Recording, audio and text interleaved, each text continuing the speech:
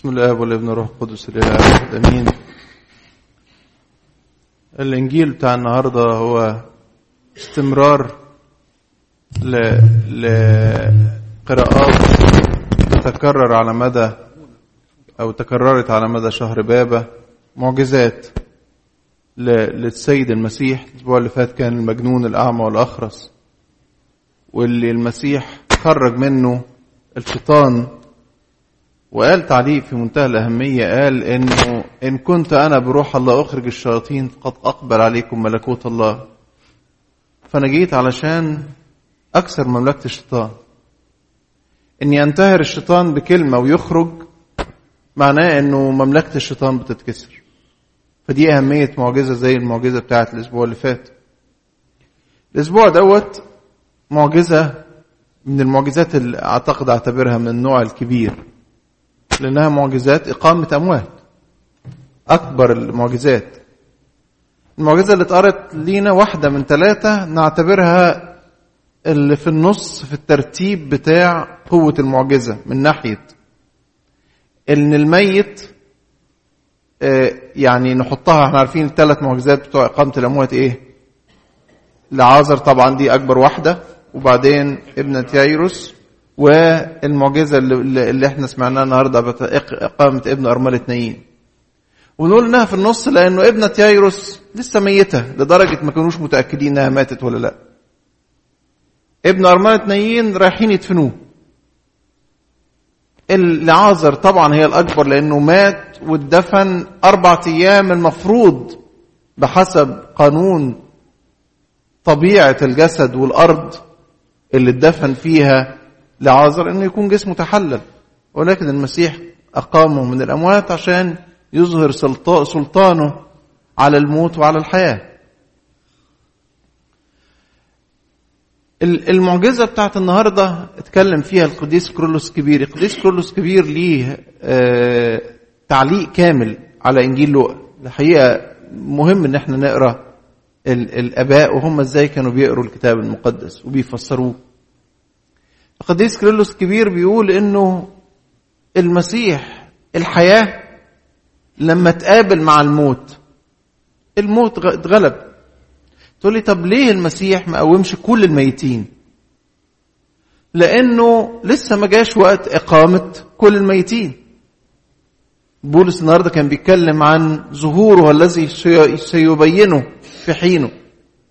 في وقت لظهور المسيح تاني في مجيئه الثاني عشان يقيم كل الأموات.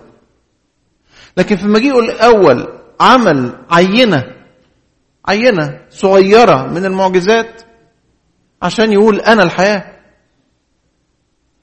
أمنوا بيا وصدقوا وعيشوا معايا.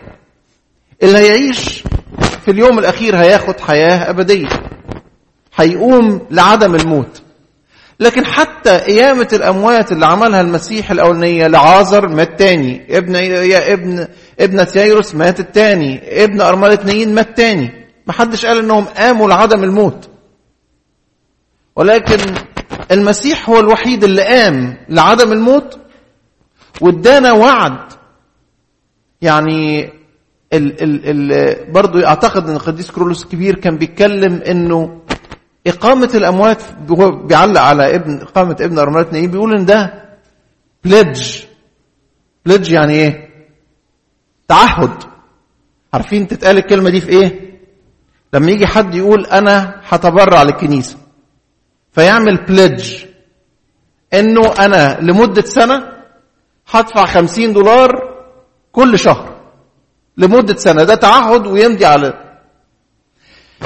اللي عمله المسيح تعهد بأنه هيدي قيامة، هيغلب الموت، بس لسه مش بشكل نهائي. أنا هوريكم بس أنه أنا الحياة. يا أيها الشاب لك أقول قم.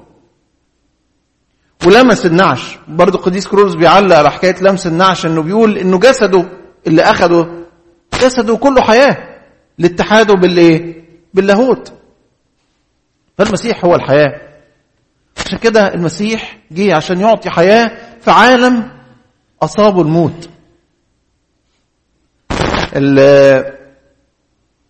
أعتقد مش فاكر حد من بابا فرانسيس، بابا روما أو حد بيتكلم إنه الثقافة اللي في العالم دلوقتي ثقافة الموت، تمجد الموت.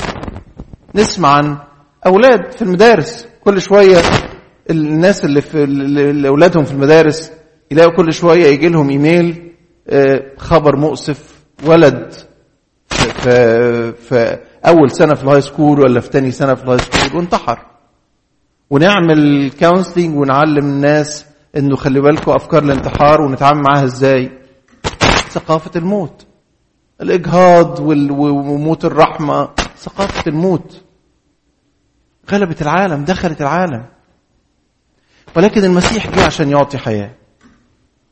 حقيقة عايز أتكلم على دوت طبعا بمناسبة أحداث اللي حصلت في المنيا أول امبارح. الحقيقة أنه أنا يعني زهقت وما بقيتش أبص خالص على موضوع الفيسبوك دوت، لكن أحيانا تيجي حاجة قدامي وبعدين كالعادة يبتدي الواحد يبص شوية.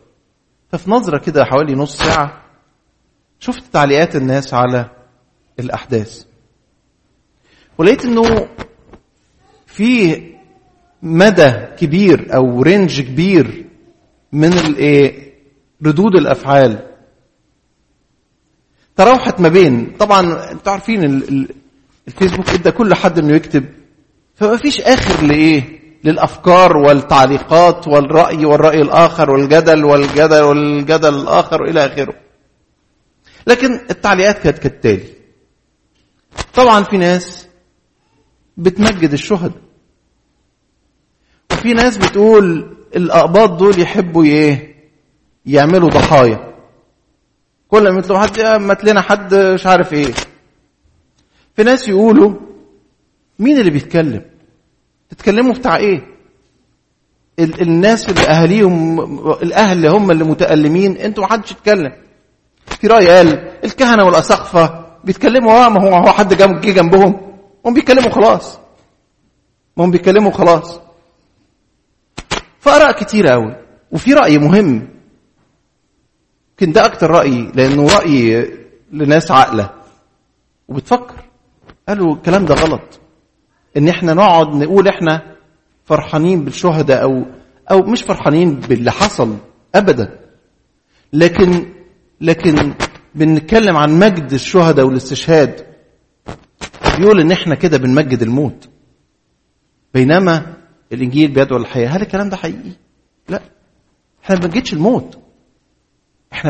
الموت، لكن بنمجد الناس اللي ماتت من أجل اسم المسيح. ولو أن في رأي تاني قال ويعني الناس مش دايما الناس ماتت من أجل اسم المسيح، ده كان الأتوبيس اللي عدى اتضرب. لكن مفيش سبب للموت.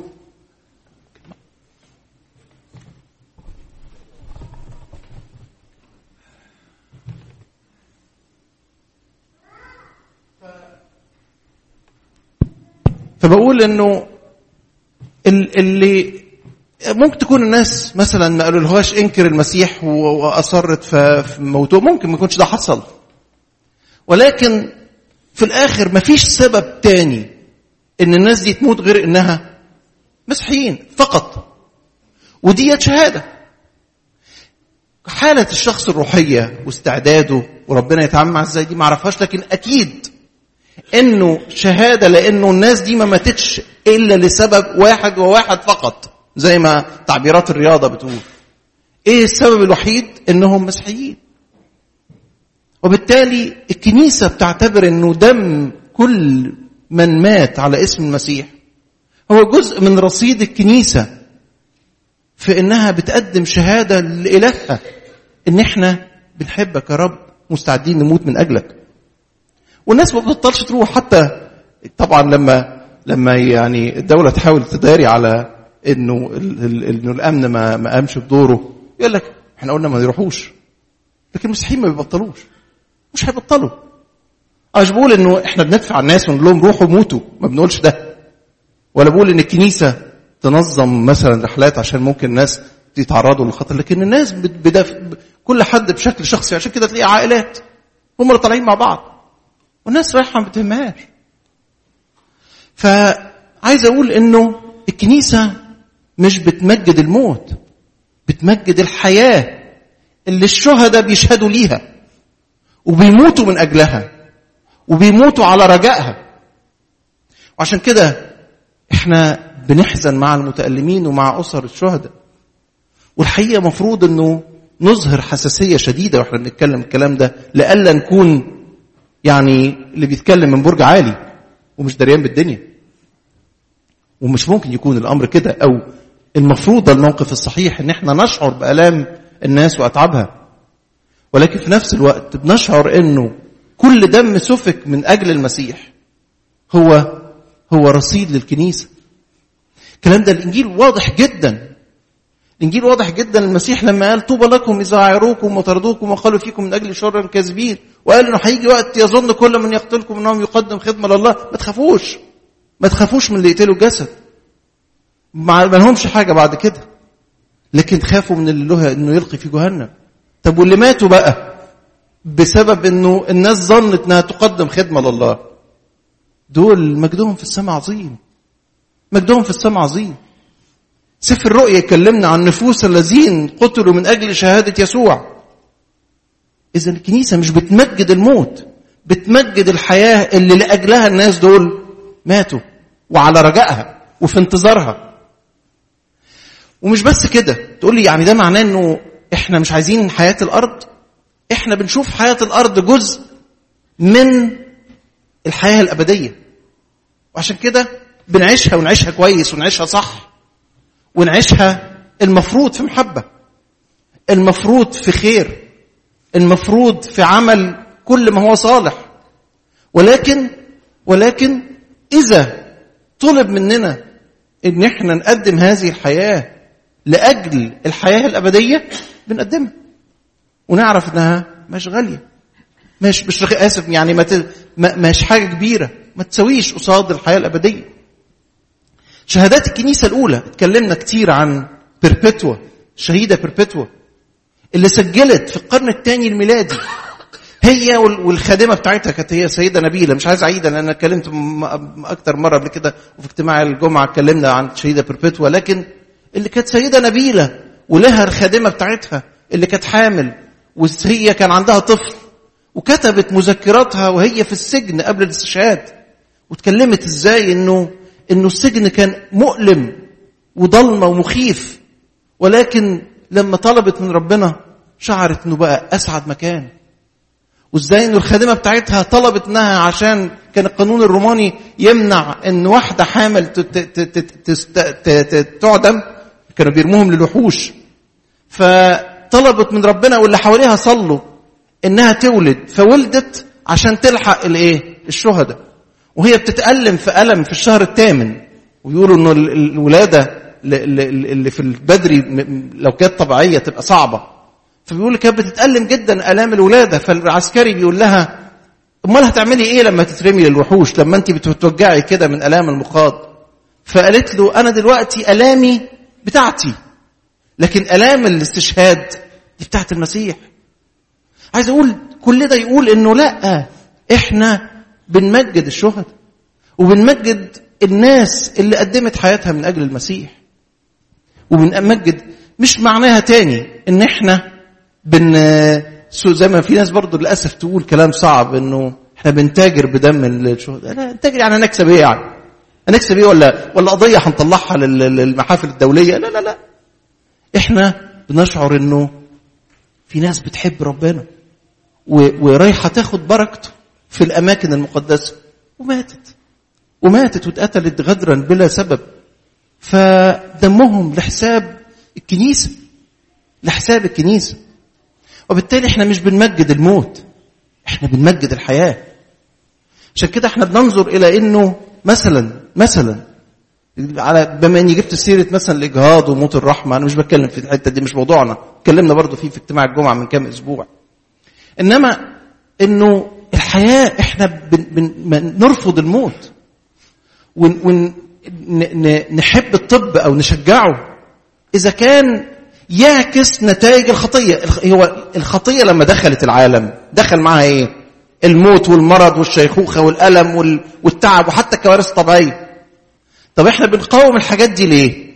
لان احنا بنمجد الحياة، لكن فاهمين انه مفيش طب هيدي حياة ايه؟ ابدية. لكن طول ما الانسان عايش، اذا قدرنا نخفف الامه نخففها، اذا قدرنا نديله قرص يخليه يعيش طبيعي، اذا قدرنا نعمل لواحد ايديه اتقطعت نعمل له ايد شبه الايد فيقدر يعيش حياة طبيعية نعمل. فاحنا بنعالج ايه؟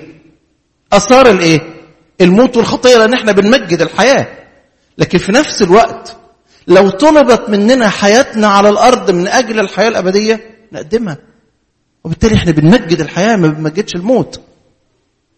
بقول يعني اثار التفكيري فكرة انه في حد بيقول ايه المسيحيين اللي عاملينه ده؟ ايه اللي بيمجدوا الموت؟ الانجيل بيدعونا للحياة، بيدعونا للحياة، ولكن الموت من اجل الحياة هو ايه؟ هو عمل عظيم، هو شهادة عظيمة. الناس اللي ماتت من اجل الحياة. المسيح جه مات من اجل الحياة. قديس اغناطيوس الانطاكي قرن اول ميلادي استشهد سنة 106 او 108 ميلادية. 108 ميلادية. اسقف بالمناسبة، اسقف كانت اسقف في الكنيسة الاولى بالمناسبة. يعني ايه؟ يعني واحد هيستشهد غالبا كده. الاسقف ما كانش يعني الاسقف وقتها اسقف في الكنيسة الاولى يعني غالبا هيستشهد. ما هم لما المسيحية تضطهد اول يبتدوا بمين؟ بالكبير، والاسقف هو الكبير فيبتدوا بالكبير. فالقديس اغناطيوس الانطاكي بيتكلم في القرن الثاني الميلادي، اوائل القرن الثاني الميلادي. كان اسقف من القرن الاول اواخر القرن الاول لاوائل القرن الثاني الميلادي. شاف الرسل. ففي تقليد بيقول مش دقيق وغالبا مش صحيح، بس في تقليد كده بيقول ان القديس اغناطيوس ده كان هو الطفل اللي كان معاه الخمس رغيفه والسمكتين، او اسف الطفل اللي المسيح لما ابتدوا التلاميذ يتخانقوا مين الاعظم جابوا قال اذا ما رجعتوش وتبقوا زي الطفل ده مش هتدخلوا ملكوت السماوات. المهم القديس اغناطيوس ده كان بيقول انه انا بس اوعوا تقفوا. كان بيكلم بتوع روما، بيبعت لهم رساله. بتوع روما هم واخدينه رايح يستشهد في روما، قال لهم اوعوا تتدخلوا عند القاده او الرؤساء عشان ما اموتش او ما استشهدش. ده انا حينئذ بس ده انا دلوقتي ابتديت اكون تلميذ للمسيح لاني هموت زيه. سيبوا انياب الوحوش تطحني وتقدمني خبز للمسيح. كلام عجيب. يعني كمان عجيب انه في دماغه الايه؟ منظر الايه؟ الافخارستيه، منظر القداس، منظر جسد ربنا ودمه. بيقول سيبوا الوحوش تطحني، تعملني دقيق يتحول خبز يتقدم لايه؟ تقدمه لايه؟ لربنا. فبالتالي الكنيسه مش بتمجد الموت، الكنيسه بتمجد الحياه وبتمجد الشهداء اللي ماتوا من اجل الحياه. اخر حاجه طب احنا موقفنا ايه؟ اولا نتألم جدا لانه في الظلم في الدنيا، الظلم اللي في الدنيا، ناس رايحه تاخد بركه وتصلي تموت ليه؟ فبنتألم من الظلم في الدنيا ونقاومه بكل طريقه تتناسب مع ايماننا المسيحي. مش طريقه فيها عنف ولا كراهيه ولا قتل ما نعرفوش. نحاول نرجع الحق. طبعا الحق احنا عارفينه مش هيتحقق في الدنيا، والدنيا مش مكان الحق الاخراني، لكن كل ما نقدر نمشي في اتجاه احقاق الحق، كل ما نمشي في اتجاه اعاده واستعاده الحق لكل مظلوم من اي شكل ولون لاجل اي سبب، كل ما نعمل ده احنا ماشيين في اتجاه ايه؟ في اتجاه الحق، في اتجاه المسيح، في اتجاه الوضع اللي اتخلقنا عليه اللي اتلخبط بسبب الايه؟ الخطيه. طيب كمان دورنا ان احنا نتألم مع المتألمين بأي طريقة. يعني اللي يساعد مادي يساعد، اللي يساعد بالصلاة يساعد، اللي يطلب من أجل الناس، اللي قلبه بس يبتدي ما يبقاش بس مشغول أنا عليا إيه وديوني وشغلتي وظروفي، لكن يحس بالإيه؟ باللي حواليه. مش شرط اللي في مصر، لكن كل اللي حواليه، إن الإنسان يبتدي يحس إنه متفاعل مع مجتمعه، مع الناس اللي حواليه، مش عايش لنفسه. مش عايش لنفسه بس. موقف أخير، وده أعتقد أنه الكبير أوي، أعتقد أنه مهم جدا أن احنا نكونه. أعتقد قاله قديس بولس الرسول في القراية بتاعت النهاردة. قال إيه؟ قال بعد ما اتكلم عن الغنى وانه محبة المال اصل لكل الشرور الذي اذ ابتغاه قوم ضلوا عن الايمان وطعنوا انفسهم باوجاع كثيرة، واما انت يا انسان الله فاهرب من هذا واتبع البر والمحبة والتقوى والوداعة والصبر. وبعدين قال حاجة مهمة قوي، قال اوصيك امام الله. ده بولس بيكلم مين؟ تيموثاوس. الرسالة النهاردة كانت من تيموثاوس الاولى. كلمة هختم بيها يعني. قال لهم كلمة كبيرة قوي. قال له كده أوصيك أمام الله الذي يحيي الكل والمسيح يسوع، هذا الذي شهد أمام بيلاطس البنطي بالاعتراف الحسن ومات. المسيح اعترف الاعتراف الحسن أمام بيلاطس ومات وقتل واتعادم ظلما.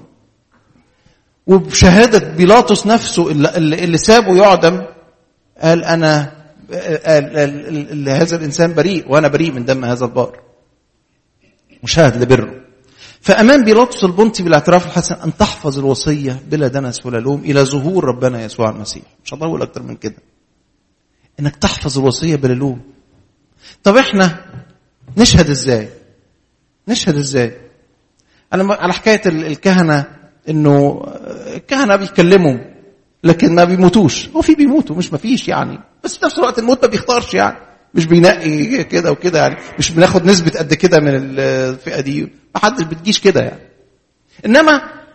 إنما إحنا نعمل إيه؟ نحفظ الوصية. لأنه اللي نقدر نعمله إحنا كمسيحيين، يمكن في أمريكا ما حدش بيموت المسيحيين بشكل مباشر، لكن نعمل إيه؟ نعيش الوصية. دي الشهادة اللي نقدمها. أشهد إزاي لربنا؟ قال له أوصيك أمام الله أن تحفظ الوصية بلا لوم ولا دنس، بلا دنس ولا لوم إلى ظهور ربنا يسوع المسيح، لحد ما يجي المسيح. يفضل في ناس أعداد تعيش بحياة مقدسة، تعيش بتقوى. ده شهادتنا احنا على قدنا، ده المتاح لنا. ما حدش بيحط على فراسي مسدس يقول لي يسيب المسيح. ما حدش بيروح دير بيطلعوا له يموتوه. ما بتحصلش هنا يعني ربنا ما يسمحش يعني. لكن طب انا اعمل ايه؟ اعيش الوصيه. دي الشهاده اللي انا اشهد بيها قدام ربنا. طب مش بس استشهد بالدم، اشهد بالايه؟ بالحياه المقدسه. اشهد بايه؟ تنفيذ الوصيه. اعتقد ده اعظم رد فعل. اقول في ناس بتموت من اجل المسيح، انا هقول له من اجلك نمات كل النهار. في ناس بتتضرب بالنار لا لسبب الا لانها ايمانها مسيحي، واحنا هنعمل كل اللي يرضي ربنا، حتى لو كان في خساره، حتى لو اتنزلت عن كرامتي، حتى لو غفرت للي اساء الي، حتى لو حبيت اللي ما حبنيش، حتى لو عشت حياه مقدسه في جو كله دنس، لو قبلت ان اعيش مختلف رغم ان اللي حواليا كلهم بيستغربوا ايه اللي بيعمل كده ده، لكن هعيش انفذ الوصيه. اعتقد دي شهادتنا للحياه اللي احنا اخذناها في المسيح. عشان كده احنا نمجد الحياه، ولكن الحياه المستعده للموت من اجل الحياه. ربنا يدينا ان احنا نشهد له بحياتنا، ومتألمين جدا للي حصل بكل طريقة، ومتعاطفين جدا مع أسر الشهداء، ونطلب انه العدل يرجع، وانه ربنا ما يسمحش بحاجة زي دي تاني. لكن في نفس الوقت بننظر لكل من قدم حياته ودمه من أجل المسيح انه رصيد غني، او رصيد غنى للكنيسة، رصيد من الغنى للكنيسة. زي ما اعتقد العلامة ترتليان اللي قال انه بذار الشهداء، ان دماء الشهداء هي بذار الكنيسة. كنيسة بتقوم على ان ناس بتشهد الى مستوى الدم، إلى مستوى الدم. لإلهنا كل مجد وكرامة دائما أبدين.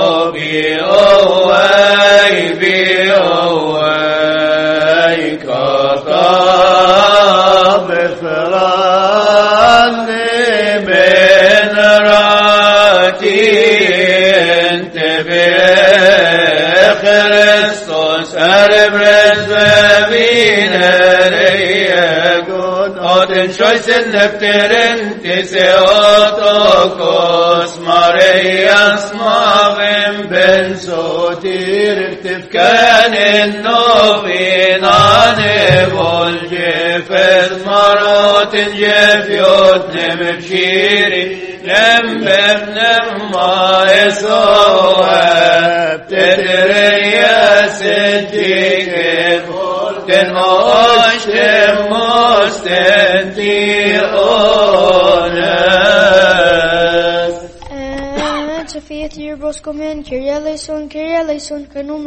بالحقيقة نؤمن بإله واحد الله الآب ضابط الكل خالق السماء والأرض ما يرى وما لا يرى برب واحد يسوع المسيح ابن الله الوحيد المولود من الآب قبل كل الدهور نور من نور إله حق من إله حق مولود غير مخلوق الذي به كان كل شيء هذا الذي من أجلنا نحن البشر ومن أجل خلاصنا نزل من السماء تجسد من الروح القدس ومن مريم العذراء تأنس وصلب عنا على عهد بيلاطس البنطي تألم وقبر وقام من بين الأموات في اليوم الثالث كما في الكتب وصعد إلى السماوات وجلس عن يمين أبيه وأيضا يأتي في مجده ليدين الأحياء والأموات الذي ليس ملكه قضاء. نعم نؤمن بالروح القدس الرب المحيي المنبثق من الآب نسجد له ونمجده